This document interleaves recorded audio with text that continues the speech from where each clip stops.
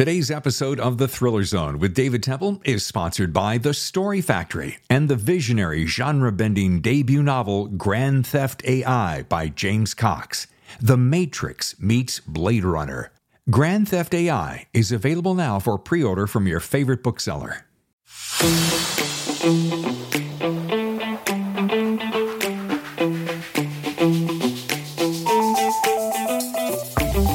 Hello and welcome to The Thriller Zone. I'm your host, David Temple. And on today's 149th episode of The Thriller Zone, we present 6 superstar authors in this bonus episode. I recently attended Bouchercon 23, where David Brown of Atria Mystery Bus invited me to host their Saturday brunch and chat with a small stable of their clients. Now, what follows is a brief synopsis of those authors and their latest work. Each conversation is shorter than 15 minutes, but it gives you a great insight to their latest and or up-and-coming releases. Those authors begin with my good friend Chris Haughty, author of The Devil You Know.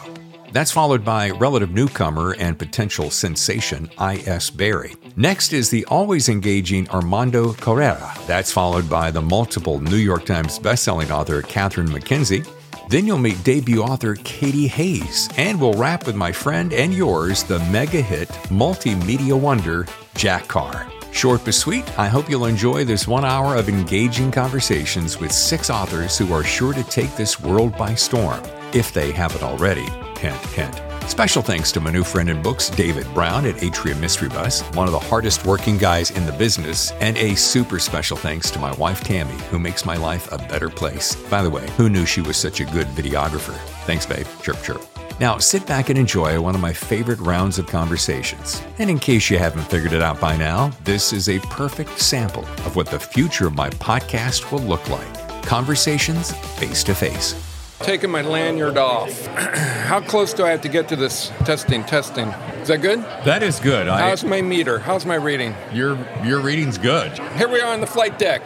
Thriller Zone. All right. Whatever. I'm trying to get ready, man. I just rolled out of bed. Yeah. Well, ladies and gentlemen, we're with Chris Haughty, author of The Devil You Know, the Haley Chill series. Yes, you are. And man, you look fantastic so early in the morning. All things considered, I think that's quite an accomplishment. And did you do any laps this morning, perchance? I did. I brushed my teeth this morning. Every little bit, right? Yeah. I prepare for these things. And how are you enjoying Bouchercon so far? Well, this is my first Boucher. Oh. It's my first Boucher. I missed a Boucher because of COVID, and I missed a Boucher because of, being obstinate. But this is my first, and I'm having a great time meeting my fellow authors, making new friends, and meeting the fans. A lot of fans here today looking for you. A lot of fans, none of them mine. I see a long line of fans in front of Jack Carr. Yeah, he's over there just. And so I'm sort of soaking up the vibe of that enthusiasm. You're in his wake. I'm in his wake. Yeah. Well, it has been a tremendous opportunity. I have never been to a Bouchercon, and so this is my first, and the crowds are amazing. I was talking to someone yesterday. They said last year it was like 800 people. This year it's like 1,600. That's twice as much, David. You are a mathematician. Amazing. I know. So early. 2 times as many. Yeah. So 2x. So let's talk about The Devil You Know real quick in case I only have, because you're going to get bombarded by autograph seekers. Yes. What has happened since last time? We saw Haley Chill last. It was Storm Rising, right? Correct. Storm Rising. And she had essentially saved the United States from being divided into 2 polarized halves. And so she is instrumental in preventing that from happening, but at the cost of true personal loss. Right. And so when that book ends, she is in a bad place emotionally and maybe even a little bit professionally in her role as a deeper state operative. So as The Devil You Know opens, Haley Chill is still in a bad place emotionally and professionally. And it's really all about her, of course, saving the day. Right. In this case, preventing the assassination of a second U.S. Supreme Court justice. I know. How do I do this? How do you do it? And at the same time, simultaneously, which means the same thing as at the same time, she saves 19 school kids and their bus driver from certain horrific death on the idyllic island at the time of Maui. Wow. Yeah.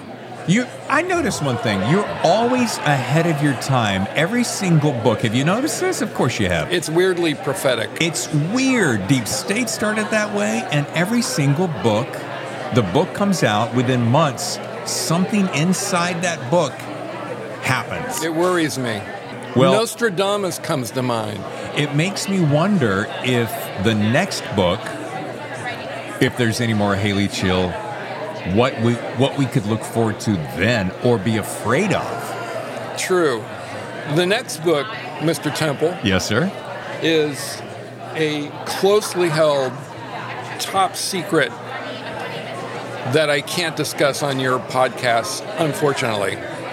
But Chris, we're pals. I mean, I know. Can we go off the record? Can we mute these microphones? Yes, hang on 1 second. Okay. Okay, so here's what's going to happen. I'm not going to fall for that. I know you're just... No, I'm very excited about what's coming next. I've been working quite hard, as you know. Yes. And I really think that this is going to be a big book in the thriller world. I think, and is it... Can I ask if it's a Haley Chill book or is it a complete departure? Again, top secret? These lips be sealed. Okay. Well, it will be a thriller. We know that. Yes. There will be elements of mystery and suspense in it. Yes. It will be a page turner, a white knuckler. Yes. It will be a top seller. Yes. And fingers crossed. Fingers crossed. And something tells me, because you came from Hollywood business, I know that you have since... And I air quote the retired because you've just kind of stepped away from it. But yes, stepped away. You can envision potentially this becoming a series or movie in your wildest dreams, right? The Haley Chill series or the new book? The new book. Both. Yeah. Wow. As soon as the strike is over, we have a very successful TV and movie producer who will take the book out. I guess it's the whole series, or maybe this Deep State. I don't know how those things work. So that will happen as soon as the strike's over. And yes, I think this new top secret book that I'm working on and soon to be finished would make an excellent movie. When you say soon to be finished, and I think we talked about this on one of our prior shows, are you about a year-ish at a time for a book? I think, well, it depends which part of the process we're talking about. Yeah. From idea to me turning it into my editor, there are several drafts in between those 2 points. Sure. And I feel like my work isn't done, but where it's really all on me. That process usually takes about 8 to 10 months. Okay. The book I'm working on now will be about a year old come October. So it's taking a little bit longer, but I'm taking more care with it because I think it's such a great idea. Really a very ambitious, dare I say, audacious idea. Wait, ambitious and audacious? Both. Wow. Yeah. Amdacious. You know, the last time you were on the show when we were out in Glendale, or was that Pasadena? I can't recall. Yes. We make up words on this podcast. And do you remember the word from that show? Babe, do you remember the word from that show? I don't. But I do remember this one, amdacious. Amdacious? Is the way that you can describe this new book. Okay. Now, I do know that we walked away because it birthed a T-shirt, #Don'tBeBoring. Right. Which has become a mantra of mine. I hear it everywhere I go. It's everywhere. It's everywhere. I think I saw it on a Times Square billboard. I think I see it on T-shirts. I see it on Coke cans. Yeah. There was. I came out of the Bouchercon yesterday for lunch with some of my author friends, and there was skywriting. Skywriting. Don't be boring. That's amazing. Yeah, everyone's catching on. And have you noticed the world is a more interesting place? It really is, and it's all because of Chris Haughty, author of The Devil You Know. HAUTY. Yeah. .com. .com. Here comes Alana. Hi. Is it? My blood sugar level is really low. Is it okay if I'm eating a little? You can do anything you want, for crying out loud. I haven't eaten anything, so I'm... We are with Alana Berry, I.S. Berry. The book is The Peacock and the Sparrow. And Alana, I got to tell you something. Anybody who listens to the show knows that I'm a book cover fanatic. And this is single-handedly, and I'm not even exactly sure why, one of the best book covers I've seen this year. Thank you. That's such a compliment. It's striking, it's mysterious, it's colorful. It does everything you want in a book cover that says, what the hell is going on? You got this guy in the shadow lighting a cigarette. Yes. And then, of course, you have Ian Caldwell saying a breathless tour de force, the perfect spy tale. Thank you. Well, smoking figures pretty prominently in the book. So it starts off with something about, I don't like the smell of his cigarettes. That's right. Yeah. His informant. Yeah. Yes, exactly. Why is there something very significant about that? And there's a purpose to that cover in the cigarette? A little bit. So it starts off with the main character saying he hated the smell of his informant's cigarettes, and then there's a point in the book where he sort of bonds with the informant and they share cigarettes. It's like a turning point in the book.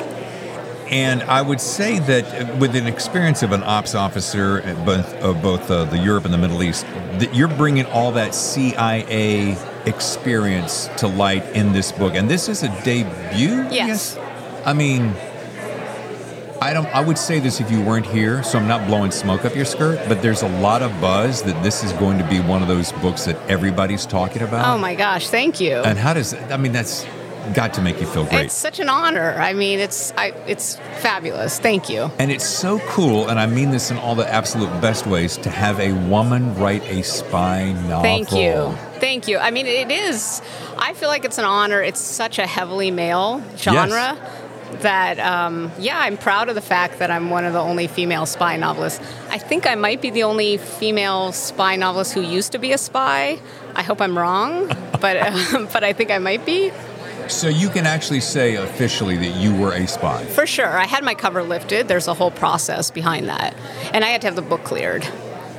How does that... And see, I know nothing. I love to read spy novels. Yeah. I love that whole world of intrigue. Everybody does. But I've never really understood, A, how does someone become a spy? B, how do you go from that world into the regular world? Yeah, well, the application process is pretty similar to any job. I mean, you really just send in your resume. It's kind of a myth that they recruit you. And then leaving, was that your other question?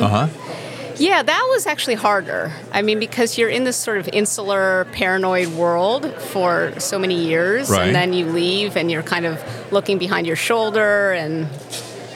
I mean, sometimes I still leave a car space between me and the car in front of me so I can have a quick egress in case something happens. So, yeah. Do you find yourself when you're driving home that you don't take the same pattern every time?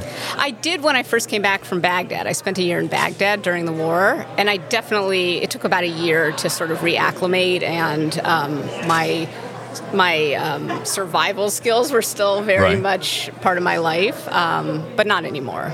First time I'd ever heard about that, my brother used to be in intelligence in the Air Force, and some division, I still don't know what it is, and he said he never drove home the same way ever. And I was like, what is that like? He goes, you just get into the habit of it because you have to be prepared as though someone's possibly tailing you.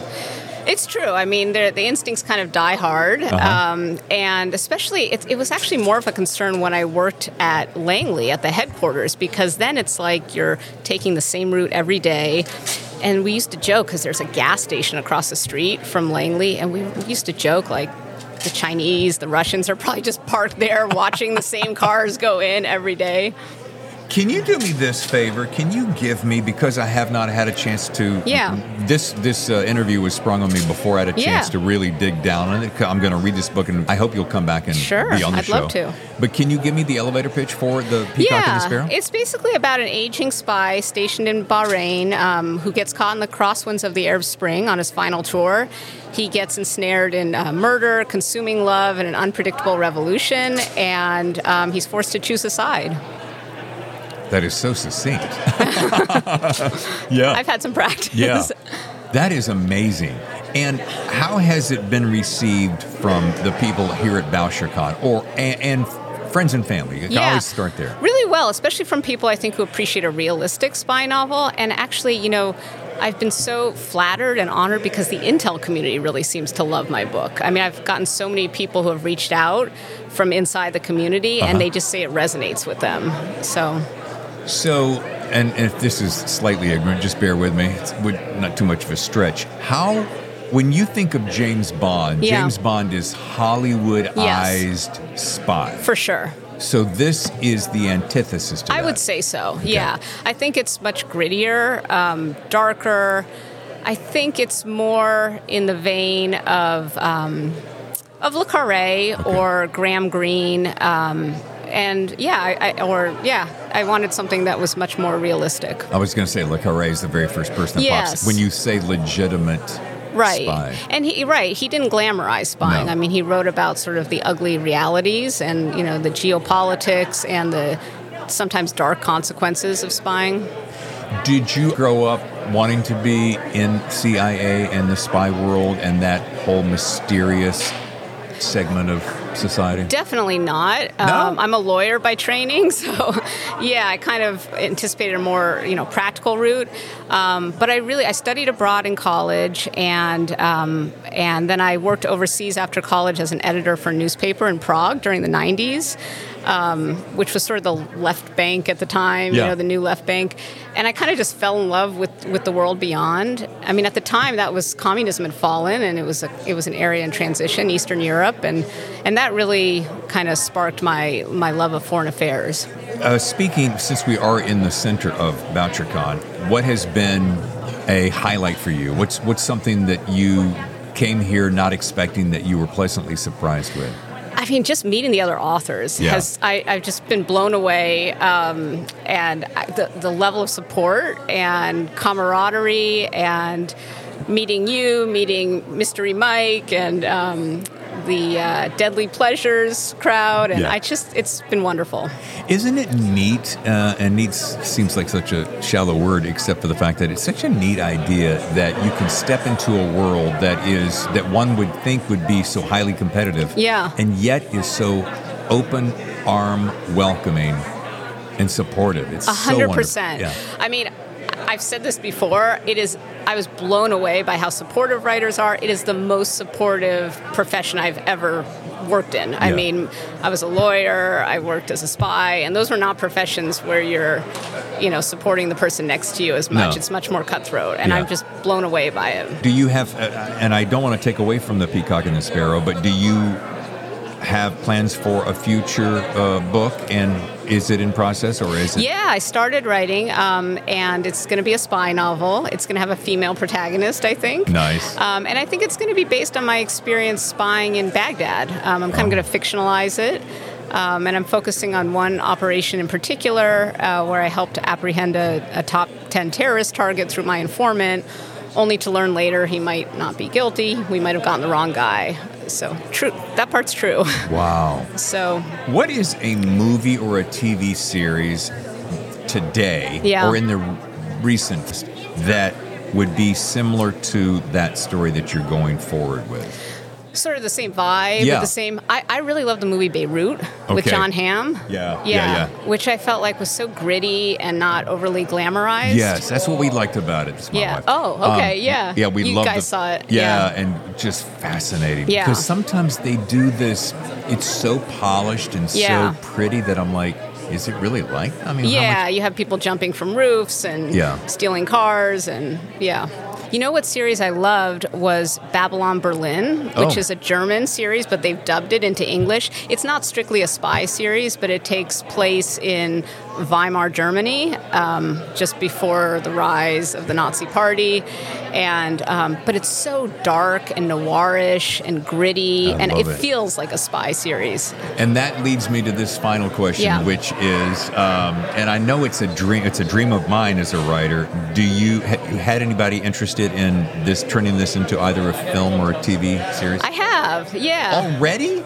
Yeah, a couple. I love it. Yeah, I think it's all sort of in flux now with the writer's strike. Sure. So, but yeah, we have a couple things. Maybe by the time you come onto the show, which is in the very near future, I trust, I'd love we that. can maybe talk a little bit more, and you can That tell would be us wonderful. more. I certainly don't want to speak out of turn, but Thank you. well, Alana, thank you so much. Thank you so much. This was a pleasure. Yeah. Thank you. Looking forward to reading. The book again is The Peacock and the Sparrow. Thank you. Awesome. Okay, thank you so much. And let me make sure I get this. Armando Lucas Correa. Correa. Like Korea, but Okay. perfect. Nice. I'm not that smart, so I got to really work on it. The book is The Silence in Her Eyes, and I'd love to... How about this? We'll start off with a little elevator pitch. What this book is about. This book is about a girl. She's 28 years old, and she's gonna be by herself for the first time in her whole life. She can see the movement. She's a kind of blindness, and she only see statues. Okay. Everything is stopped since the day she was 8 years old. Oh, wow. The sickness is called akinetopsia, and it's reversible. And she's creating a world around her with all these images around her. Oh, wow. It's metaphysical, mystical. Yeah, then, she met the neighbor, a girl, and she transformed into her, and they create a craziness in the middle of New York today. Yeah. Which is where you live now, isn't it? The whole book is in my apartment. That's the funny thing. Oh, it's my neighborhood, my bookstore. Everything is in my apartment. I love it. When you open the door, you can see Morningside Park, and you can see the dog, and I love creating this craziness around me. Yeah. You're the author of, is it The German Girl? The German Girl. Now yeah. that was a monster hit, wasn't it? Oh yeah, that opened all the door for me, and I was lucky because I remember I was a friend of this editor, Johanna Castillo at Simon & Schuster. She can read in Spanish, and my first book, it was a kind of memoir, In Search of Emma. And I remember having a lunch with her, and she said to me, Armando, you have to write a novel. I said, Johanna, every writer has a novel under the bed. Yeah.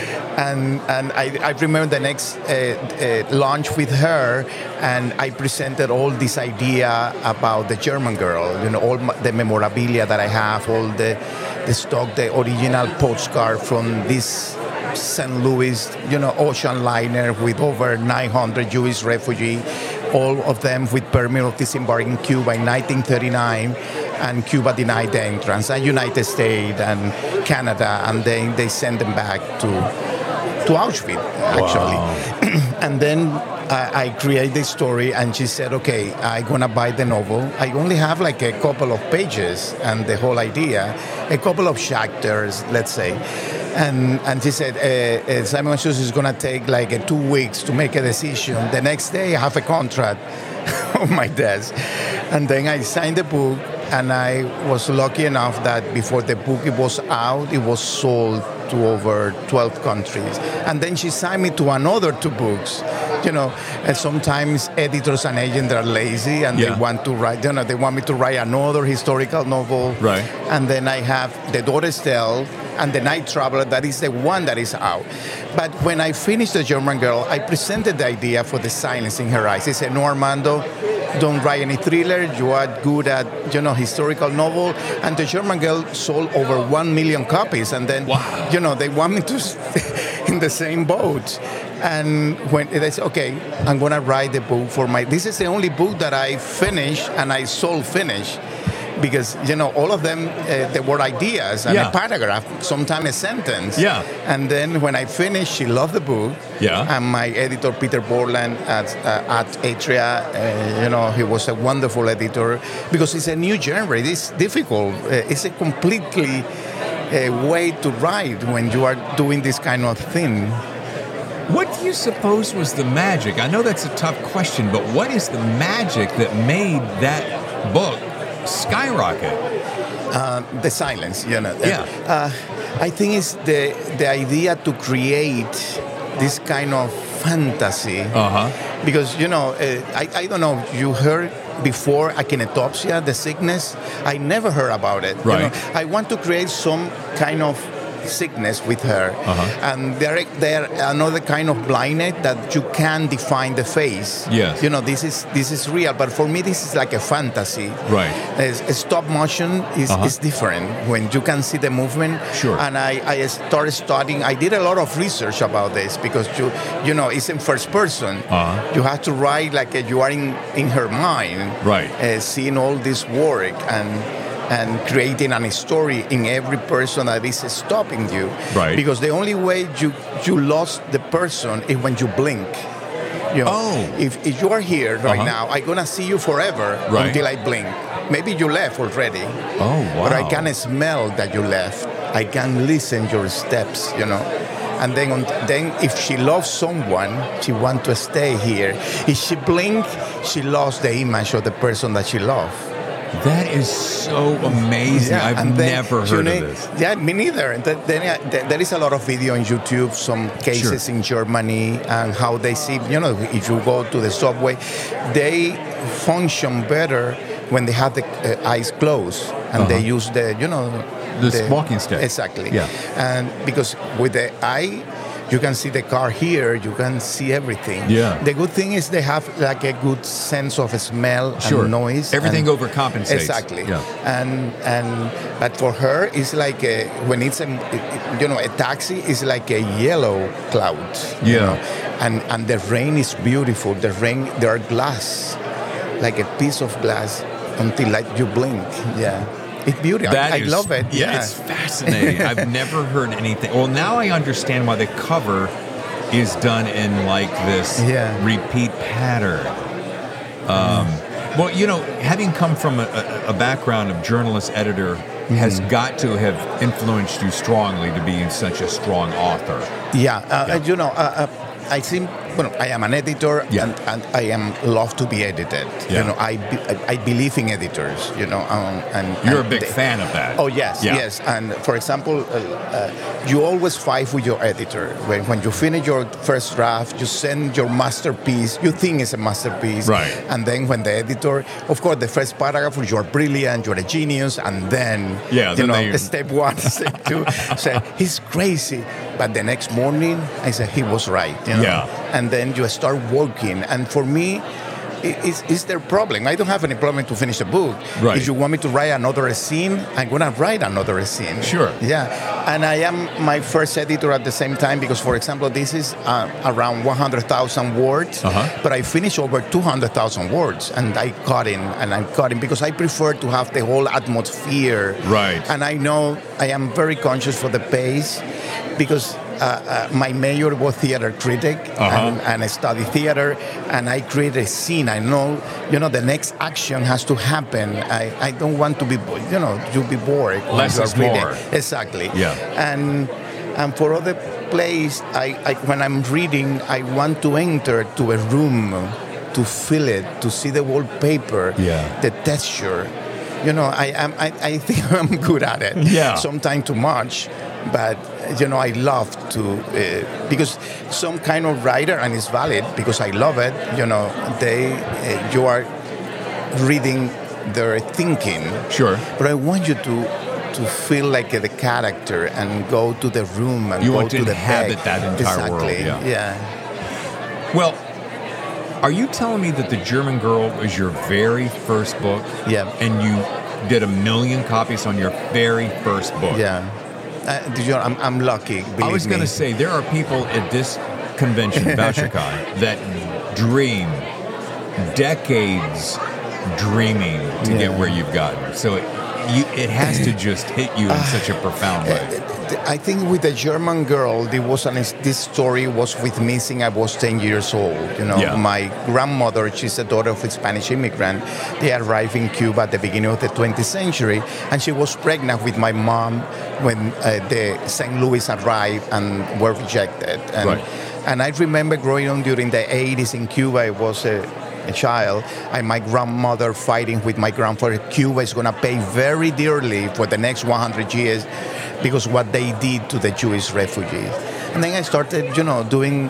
I was a kind of child that instead reading about cowboys or, I read about the Second World War all the time. I was obsessed with the Second World War because of my grandfather at the same. He loved history, and I was passionate about history. And for my mind, I said, can this happen in the, because the Second World War happened in the 20th century, in the most civilized continent in the world, in the most civilized country in the world. Right. That happened in our countries, in the third world, but not in the first world. And for me, I have a fascination about that. And I started, collecting story. I was thinking to write a non-fiction book. I have the survivor of the book, the children of the St. Louis. Right.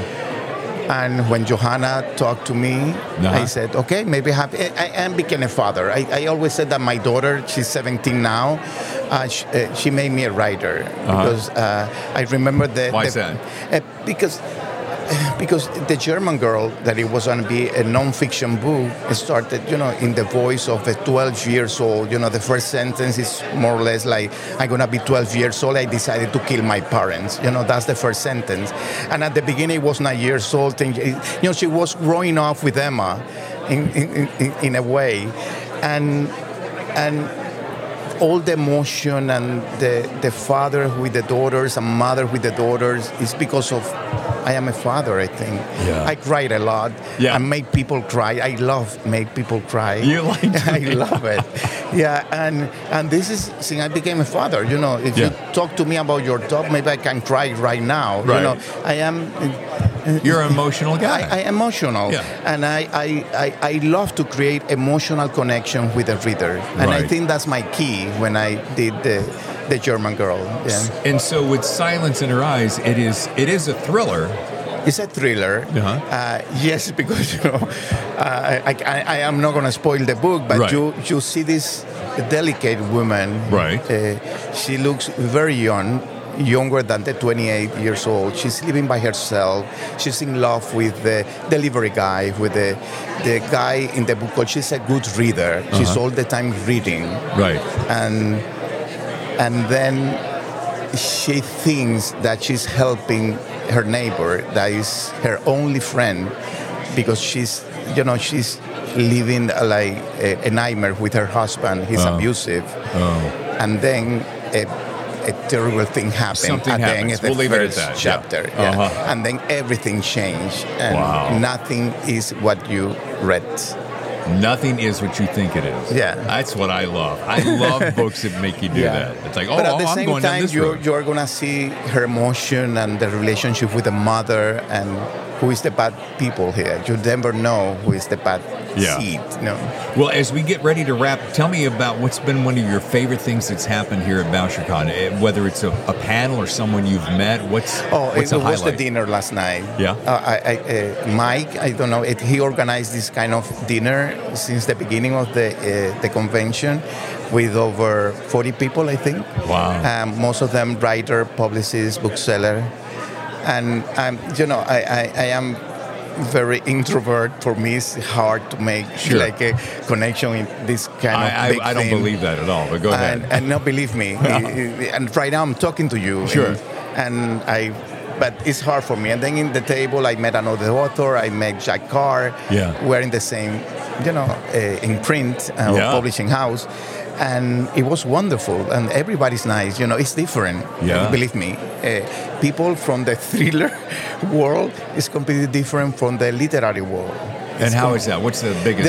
They're friendly. They talk to you. Literary or a thriller? A thriller. Yeah, very friendly, very approachable. Approachable, and they talk to you. They ask about your book. Yeah. And literary, not so much. No. They only talk about them. Oh, yeah, all the time. Yeah.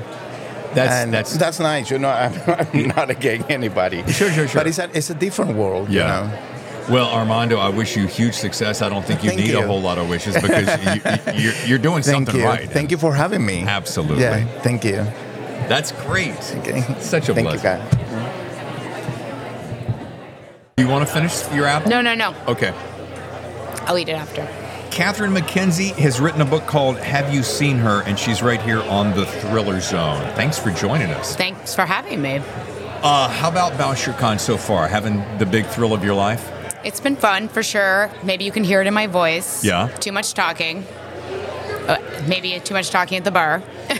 Was last night particularly, Fridays and Saturdays tend to be the big... Yeah, I think actually Thursday night was my big night. I went to bed a little earlier yesterday. Yeah. So yeah. And what's been a highlight so far for you? It's always fun to meet with other writers and meet some fans. And one of my editors is here, so I've been hanging out with her. So it's been fun too. Tell us, so we can jump into a little bit of a elevator pitch, because I have not had a chance to read the book. It just was presented to me, but... What? No, I know. It's fine. I'm storming out of here. It's okay. Tell me about this book. So Have You Seen Her is the story of Cassie Peters, and she is leaving New York for reasons which we will discover eventually, of course, to go join the search and rescue squad in Yosemite National Park, which she had done 10 years earlier. Soon after she gets there, a couple goes missing, and it echoes another disappearance of a couple 10 years earlier that she was also involved in. Wow. Pulls you right in. Now, I was reading that a lot of your work's been optioned for television. True. Is this one also in that? This one has not yet. I'm going to say yet. I'm going to be positive. It has not yet been optioned, no. And where can we possibly see some of this show up? Besides the top-selling book lists. Oh, right. Well, nothing's been made yet. Hollywood, which is on strike. Yes. The vagaries of that. But, I have various projects at various stages of development. One of my books, I'll Never Tell, they've actually written 2 scripts for it. And so maybe it'll become a TV show when the strike gets resolved. For someone who is listening to the show that doesn't quite know how that machine works, can you walk me through that? So if Hollywood comes to you and says, Catherine, we love your book, we want to turn it into a TV series, right. How does that happen? So they do what's called option the book, which is they give you some money to have the right to produce it, usually for a year, 18 months. And then they normally try and find a screenwriter to write a script, come up with a pitch and write a script. And if they like that, then they go to networks to try and get a deal. And if the network likes it, then they ask for a bunch of revisions, and maybe they ask for a second script. And then eventually, if they actually go to make the first episode, they have to write a check to the author to buy the rights at that point. And anywhere along that process, anything can go wrong. So you can get paid as an option for them to just have the permission. The permission, and then exactly. when it actually happens, you get paid again. And then if it's super successful, you get paid again. You get paid every episode of TV. There's a fee that you get paid, yeah. How many people do you think see stories like yours? Right. And I have a very specific reason for this. And they go, oh, well, that's what I want to do. And they get into the business thinking, it always happens that way. Oh, yeah. I mean, I've definitely read stories like that. I think once every 6 months, somebody on Twitter is like, I'm going to start writing to get rich, and everyone starts to laugh, obviously. I don't know if that's happened, from my books in particular, but I've met a few people who have said that they started writing because they read my books, which is always kind of very cool. Uh-huh. But I don't know. I mean, I was, people liken getting a book deal to winning the lottery, and I think getting your book made into a TV show or a movie is like, I don't even know what that's like, winning the Super Powerball. Yeah. And then for it to be good on top of it, then that's another whole thing, right? So you mean good, the adaptation that they do? Yeah, right. It's easy to make bad TV. Yeah. It's hard as to make, as we've seen, it's hard to make good TV. So speaking of bad, and you started off the conversation a little bit with the strike, how does that hit you? How does that make you feel? What do you think about this? Well, I had a bunch of projects that were like about to go right before the strike. So, it was a little personally disappointing, obviously, and hopefully those will all get revived afterwards. But I think it's super important. I think that, and we don't have a union in the book business, but maybe we should. Yeah. But I think that there's been a power imbalance that's really happened in the industry, where the people who produce the content are kind of at the bottom of the totem pole, which seems a bit inverted to me. Not that it's not hard to run a studio, but I feel like there's more than one or two people who could run studios, probably for a little bit less money than $250 million a year. Like, I'd do it for $5. Yeah. Give me some training. I feel like I could learn how to do that job.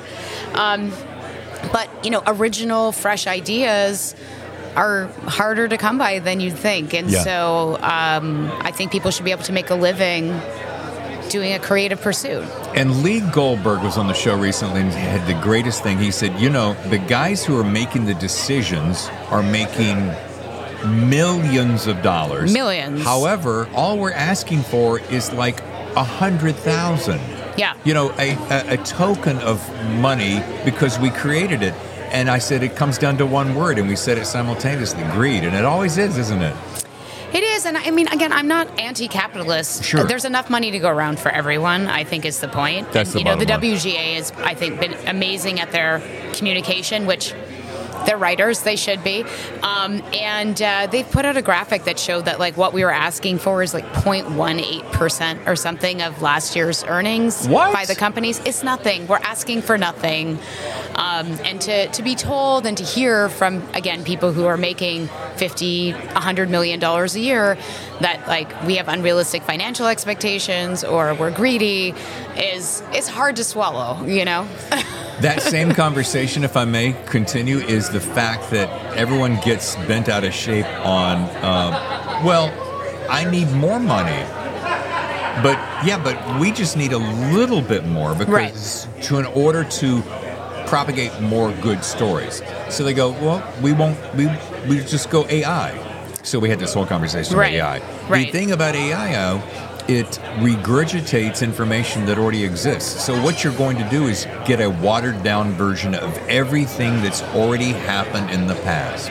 Yeah, I think so. I mean, who knows where AI is going to go? It's in its infancy. Do I believe that they put out the best version of that for free? No. They probably have a better version, behind the scenes. And I think that AI in some industries has been super helpful, and we all use aspects of AI without thinking about it. Spell check is an early version of AI, right? So, again, I think that comes down to just like sometimes a lack of respect for how we're all here, there aren't books if there aren't writers, and it doesn't mean that editorial and the cover designers and the production side of it and the management side are important, but they're not more important. And that's what I've just found always fascinating is like, how did you become more important than the people who are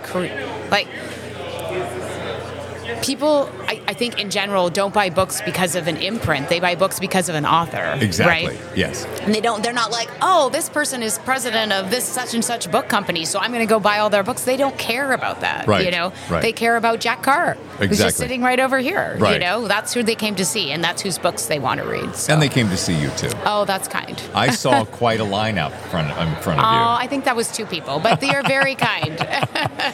I saw a line, I think it's on the inside jacket of your book. It's easy to disappear when no one is watching.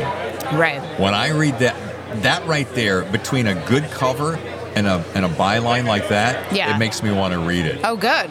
This is not a series. It's not a series, no. Do you have any series? Do you have plans for series? I don't have any series right now, but I am writing a series. So finally, after 15 books, I figured out, well, maybe I should write a series. That might be a good idea. Oh, it's 15? Yeah, I've written 15 books. 15 standalones. Wow. Yeah. I got a quick question before you go. A lot of people go back and forth about this. A lot of authors, I just love have one original idea and move on to the next one, like you, 15 in a row.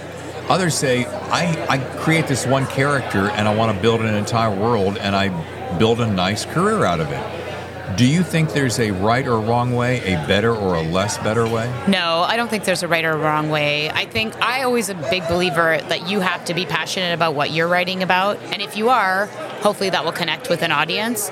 So if you're just doing something because it's like, oh, I think this is what's marketable, that's going to come through. Sure. So for me, my process was, I knew I was done with this story when I didn't have any questions about the characters anymore and I kind of didn't care about them anymore. I know that sounds cold, but I'm like, I was done with them. We spent time together and now it's over. So for me, the challenge in writing a series was coming up with a character that I wanted to spend more than one book with. So far so good. I'm writing book 2 and we'll see. First of all, congratulations on Have You Seen Her? Thank you. Second of all, I wish you huge success when the strike is over and all your stuff gets reacquired and put back into motion. And I can't wait to see what this series is about. All right. Well, thank you. And when can we expect that first? It's coming out next year, but I can't announce it yet. It's still... Sure. But next year. Yeah. And will we see you at Bouchercon next year? It's going to be in Asheville? Yeah, undoubtedly, I'm sure. All yes. right. Thank you again. Thanks for having me. Nice. Thank you.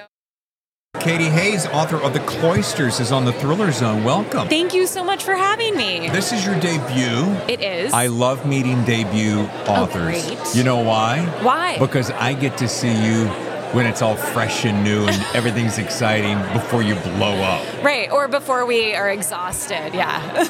Either way, it works. Yes.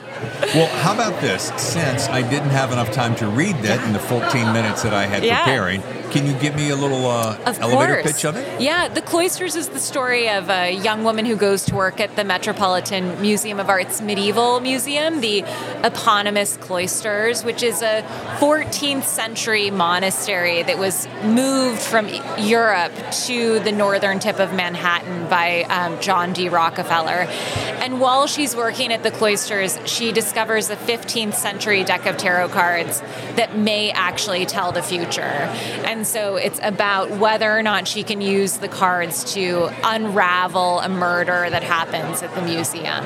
Oh my goodness. Yeah. Now, have I tempted you now to read it? Yes, yeah, and I want to say this. I get probably 4 or 5 books a week that come into the Thriller Zone. And I probably read 2 a week. And everyone who listens to the show knows that I'm a fanatic for book covers. And this is one of the most beautiful book covers ever. Oh, thank you. They did a wonderful job. I mean, but the color of blue and the way it kind of shimmers in the light, it's just, you can't forget this cover. Yeah, it's lovely. I mean, especially with the gold foil, it just really pops. And so that is based loosely on something that actually happened. That building literally was? So the Cloisters is a real place, and this is something that actually a lot of readers ask or don't know. If you're not familiar with the Metropolitan Museum of Art's northern branch, they have obviously the main Met on Fifth Avenue, which everyone knows, but they also have a museum at the northern tip of Manhattan in Fort Tryon Park that is dedicated solely to medieval art, and that is the Cloisters Museum, and it was kind of a European folly built by the son of, one of the original American robber barons, and he had a personal medieval art collection, and he wanted a place to house it. And so he went to the Pyrenees in France and bought up all of this sort of tumble-down stone from a cloister and a monastery there, and he shipped all of the stones to the northern tip of Manhattan, to this park, to create a museum for his private collection, which now houses more than just his private collection. But it's an incredible, if you're ever in New York and you want sort of something out of the ordinary, the Cloisters is a great place to visit. Unbelievable. Yeah. Well, so tell me, this is going to seem like a silly question. It's a debut book and a New York Times bestseller. So that means you came out of the gate with a major hit. Yeah, I mean, the pressure's on now, right? Yeah, I think that's the challenge. No, I was incredibly lucky. The book was chosen as a Read with Jenna book club pick for the Today Show's book club, which was a really wonderful experience. They're an incredible team. They did a great job by the book, and it has been a really lucky first book experience. How many people do you think, especially here at Bouchercon, where authors are daydreaming of being in your shoes, how hard do you think it is to come out of the gate with a hit like that? And did you ever have that dream? It's funny because the book is a lot about whether or not luck plays a significant role in our life. And I think the reality is that any of the books here are strong enough books to be New York Times bestsellers.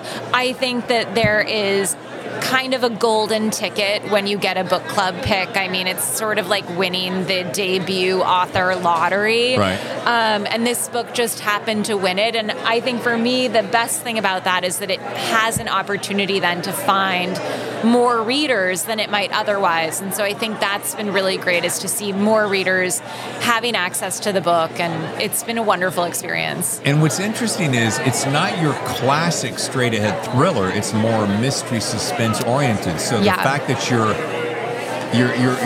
basically able to cover two grounds at once. Yeah, I think if you were a true blue thriller reader and you come to this, I don't think the pacing will be quite up to your thriller standards. I would say this is more of a literary suspense novel or a upmarket suspense novel, so it doesn't move with the kind of quick clip of a lot of thrillers. But I do think that, it's deeply rooted in the mystery space. I'm a big reader. Obviously, most writers start as readers, and I'm a big reader of authors like Patricia Highsmith and Megan Abbott, and writers that work sort of in a darker noir, slower mode. I'm obviously like a huge Raymond Chandler, Dashiell Hammett fan too. Sure. I'm a Californian, so there's nothing I love more than some California noir. And I think that it's really a book that will be great for readers who love those authors as well. Awesome. And I have to ask the obvious question is, what are you working on next? Oh my gosh, I just turned in my second book to my editor, so she's reading it now, and I'm really not good at pitching it yet, which is something, obviously I gave you a one-sentence summary on this, but that's 2 years in the making, 3 years in the making.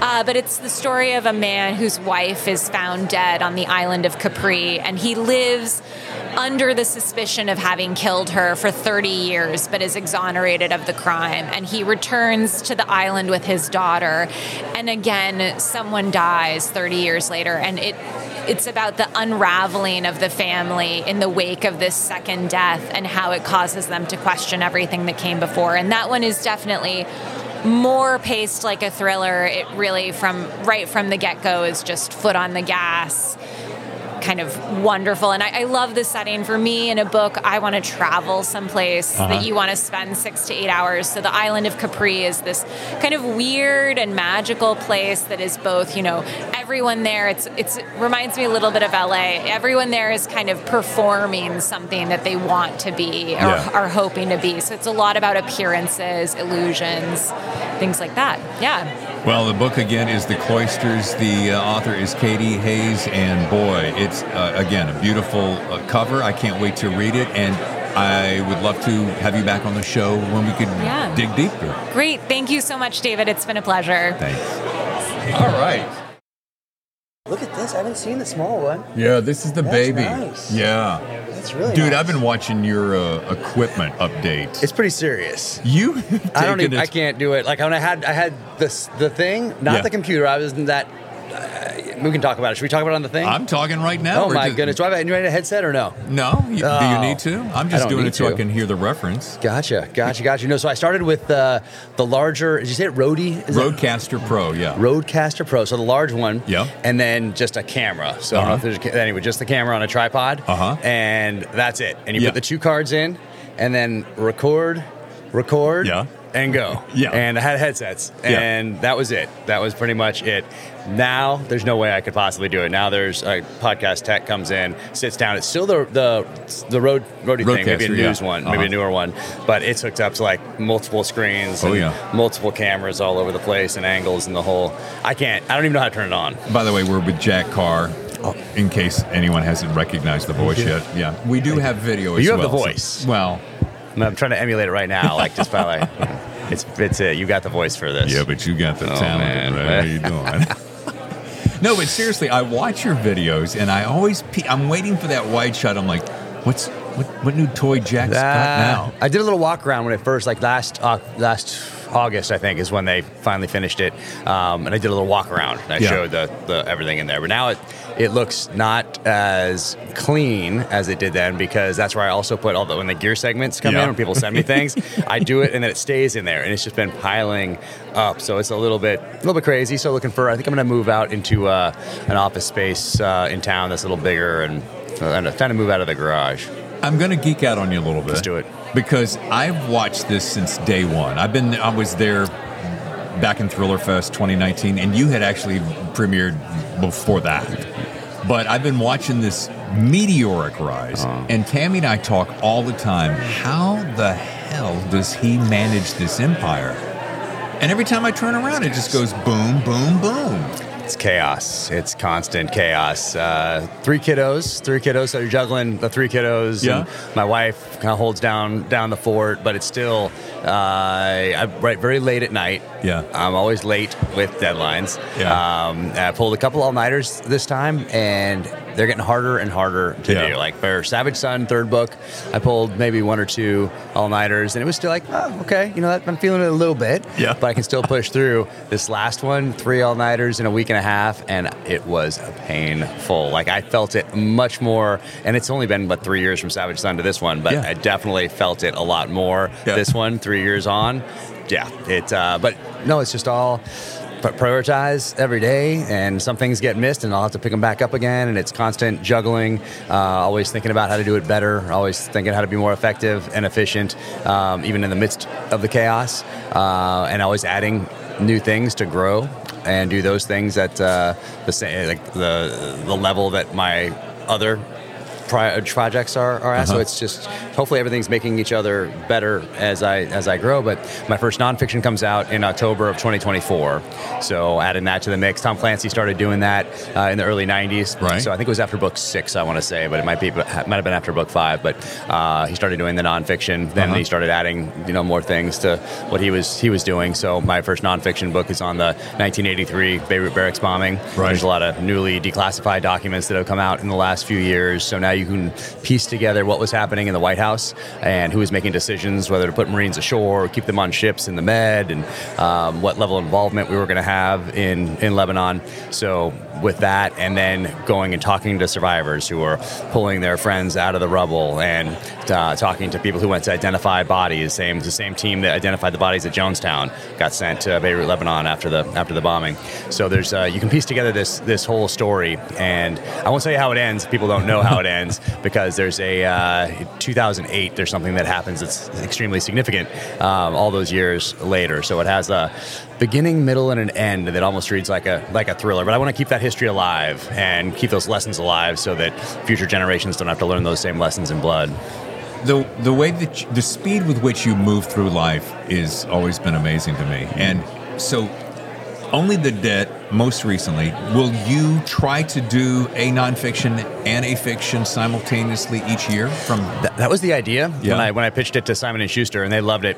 Very soon thereafter, I realized that no, it's going to be every 2 years. I called them back up and I said, I know what the contract says, but there's no possible way to do these events justice in a year. No. So you have to. It's going to be every 2 years, and if it takes longer than that, it's going to take longer than that. It's always about the product. It's always about doing the best I possibly can with the stories or with these new nonfiction works. And I'm working with a guy, amazing guy, James Scott, Pulitzer Prize finalist, historian. So he's flying around the country doing all these interviews, digging through archives right now. And we're putting the story together this fall and start editing and get it out there by October of 2024. And let's talk about the TV series. I mean, TV series. Dude, when that all came together, and everybody knows this Terminalist, how that all came together, did you have any idea in your wildest dreams that it would go to the level that it went so quickly and so broadly?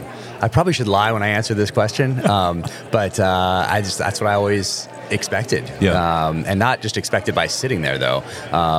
Expected, hoped, I guess, but also knowing that that I had to put in the work throughout my whole life for that to happen. Sure. But as a kid, I'm looking at First Blood, and I'm looking at the book and the movie. I'm looking at Brotherhood of the Rose, the book, and the NBC adaptation, and I'm taking note of all these things, and I'm learning, and I'm absorbing, and I'm finding out what I like and what I don't, and just making it a part of my experience and my foundation. So when I got to the show and was fortunate enough to put a team together that was the exact team I wanted, and there's a lot of trust in Hollywood also. Sure. So if because you're handing this over, especially as a brand new author that no one knows, and you're not coming from politics and sports, no background in social media, no following, nothing. Right. So when you option something at that stage, by contract, they can do whatever they want. Right. So there's a lot of trust involved, in having Chris and Antoine Fuqua involved in this from the get-go, and them wanting me involved at every step of the process. So I became a student of screenwriting and the whole process in Hollywood, and on set I'm going around all the different departments and talking to everybody, and they're coming to see me, and I'm talking to them about what they're doing. So I'm just constantly learning. So the new origin story, and that'll come out first. We'll start filming that first, writer strike dependent, and then going to True Believer, the second book. So I'm writing one of the episodes for both of those, and it's go. But as soon as the writer strike's over, we should start filming. How do you like the screenwriting aspect in comparison to? I'm hoping that one complements the other, because they're so different. Novel is just me, so if people hate it, whatever, that's all on me. Yeah. And I never think about reviews, critics, audience, losing an audience, gaining it. I never think of any of that. It's all about the story. Right. So 100% heart and soul goes into it. I honor the story. I never think, is someone not going to like this? Or is this going to alienate somebody? Or what's popular right now? Yeah. Or should my chapters be shorter? Or should they be long? No, never, ever any of that. It's all about the story. And in screenwriting, now this is a collaborative effort. Oh, yeah. This screenwriting is a team effort, meaning that you have to, especially if you're new, really choose your battles, build up political capital, and then decide how you're going to expend that. Is it going to be something here that's really not going to make too much of a difference and it's probably going to end up on the cutting room floor? Right. Or is it something big where you really need to draw that line in the sand, where you know you're going to lose your audience if you go down a certain path? So you have to figure that out. That's the art of it, the art of leadership, the art of working with a team. And so very, very different. This, I'm just locked upstairs in the house and trying to write without interruption. Screenwriting, you're sending scripts back and forth. They're going up the chain all the way to the top of Amazon, back down with notes. They're going to Chris. They're going to Antoine. More notes coming in. They're talking about things. You're collaborating. You're changing. You're coming up with a reason not to change if that's the case. And so it's a very collaborative process. So very different. And there are rules. In here, in the books, no rules. No rules. Do whatever you want. Yeah. I can blow up the Golden Gate Bridge. I can go jet around the world. I can do anything. Screenwriting, not so much. Yeah. You have 45 minutes to an hour to tell a story, and you have to tell it in a certain location, and there's a budget, and there's this. Really, it's the time, though. Yeah. That's the real limiting factor. And so you have to get very good at telling this story that's going to connect with people within those constraints. Yeah. Those constraints do not exist in a novel. Do you have a preference? Does it matter to you? I like both, but I started as a reader. I didn't start reading screenplays as a kid. I'm reading books as a kid. Sure. But I'm still a student of film from the audience perspective, from the fan perspective. So I like them both, but my foundation will always be the novels. You also made a great comment when you were on the podcast, and Mark Graney shares this mentality, and he goes, and you both said this, when people will go, oh, but Jack's book was so much better than the TV show. You both said, I created this, Hollywood created that. This is my story, and that's their interpretation. And I always like the idea that you guys said that, because what you're doing is you're saying their art form is their art form. Yeah, it's an adaptation. It's not. They're not just like taking every single line in here and putting it into a script, copying and pasting. Right. Because of those constraints. So sometimes 3 characters might get morphed into 1. Some characters might not even make it because you have 8 hours total to tell, 8 episodes to tell this thing. And I always went into it just knowing that First Blood, the book, very different than First Blood, the movie, both fantastic. Yeah. 2 totally different mediums in which to tell a story. But I went into it knowing that there were going to be changes and wanting to be a student of that process. So, but I love being involved with it. But then again, if it's horrible, then you got to take ownership. You can't say Hollywood screwed it up because now you're a part of this machine. Right. So you got to take ownership of that. If people hate it, that's just okay. That's how it goes. But I love both. I love every part of the process. Do you ever, Jack? Do you ever get to the point where you just go, I would like to take a big, long, deep breath? Because I know you've got between books, fiction, nonfiction, your online store, which is crazy successful, and all your product launches, and the TV and movies. Do you ever just go, could I grab a little breath? Or do you go, I'm making hay while the, whatever that phrase is? Yeah, well, the sun shines. So, no, because I've not until just now. Thanks. But no, I think of it more in terms of how do I do this better? How do I focus on doing the things that only I can do? And how do I take some of the things that maybe I don't have to do and give those to somebody else? So I'm bringing on a chief of staff that can help do some of those things that maybe I don't have to be doing. Take over like some emails and meetings and schedules and all that sort of a thing, and act as more of a protector barrier so that I can just focus on the writing and I'm not also doing all of those things. So it's time to professionalize a little bit so I can work on this next book number 7, work on the nonfiction. There's some other projects that haven't been announced yet that are also in the works. So there's a lot to manage, and a lot of those things are things that only I can do. So anything that maybe somebody else can do, I'm going to outsource that, delegate that here in the next few months. I think I know of a wife and 3 children that would probably applaud that. Would that be? That's it's busy times, but I try to put the pen down, close the computer, put the phone in the other room, and just spend time with them when we're together after school, or like picking up the youngest at lacrosse practice or whatever it is. Then I'm trying to be off, and then only when he goes to bed, then I'm back on for another few hours of uninterrupted work, and then up and back after it again in the morning. And did you tell us just before we came on, daughter is in college now? Yeah. So college there. We have a 15-year-old and a 12-year-old. But it's still constant chaos. I mean, it's just how life is. But I love it, and you got to realize that the kids aren't going to be around for that much longer. So you got to embrace it while you can, and love every minute of it, because you'll miss it when they're gone. So that's kind of how I look at it. And since we're sitting in the middle of Bouchercon, you were a surprise guest at the last minute, weren't you? What made you decide to come back to the old stomping ground? Well, I wanted to come, but there's so much going on. I didn't want to commit and then have to back out at the last second because it's complete chaos. So anyway, that's the reason. I had to back out of something last year, and I feel awful about it. Oh my gosh, I'll never get over it. But so I wanted to avoid that. I tend to overcommit anyway. And I want to say yes to everything and help as many people as I can. And but I also have that issue of now I've said yes to all these things, and now there's deadlines looming, and there's family stuff and all this, and so I need someone to start managing that part of the chaos, because I am notoriously horrible at saying no. So I didn't want to all of a sudden be on all these panels and then have something happen at the last second and have not be able to come. So it's nice to be here. Tammy and I said right when you stepped up, we have been watching you from afar, just cheering you on, and not that you need it, but we're so proud of you. We're so happy for you. Thank you. And your family. And well, I appreciate the support from the very beginning. Means the world, and that's why I love coming to these things also, because it's a chance for me to say thank you to people, and that's what I love doing on social media, and it's what I love doing at book signings and at book festivals and at conferences like this, and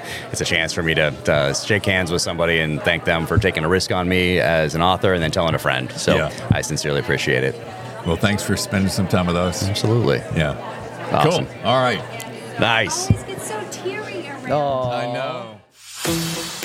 Well, that wraps Bouchercon 23. Thanks for joining me. And guess that means it's time to already begin planning for next year, which is slated to launch late August. And yes, the Thriller Zone is already in talks with those in charge about having an even bigger presence at Bouchercon 24 in Nashville, Tennessee.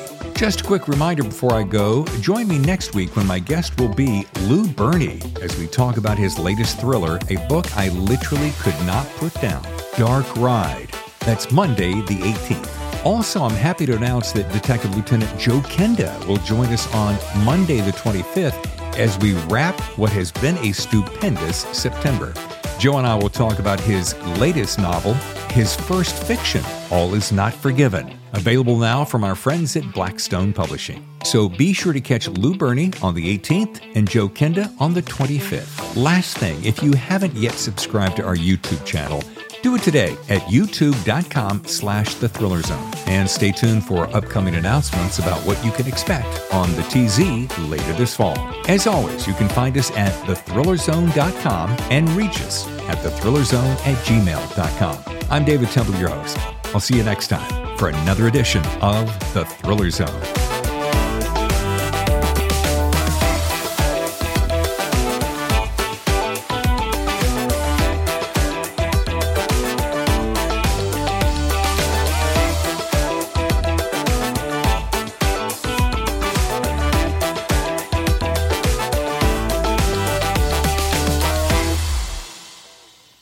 Your front row seat to the best thrillers. The Thriller Zone.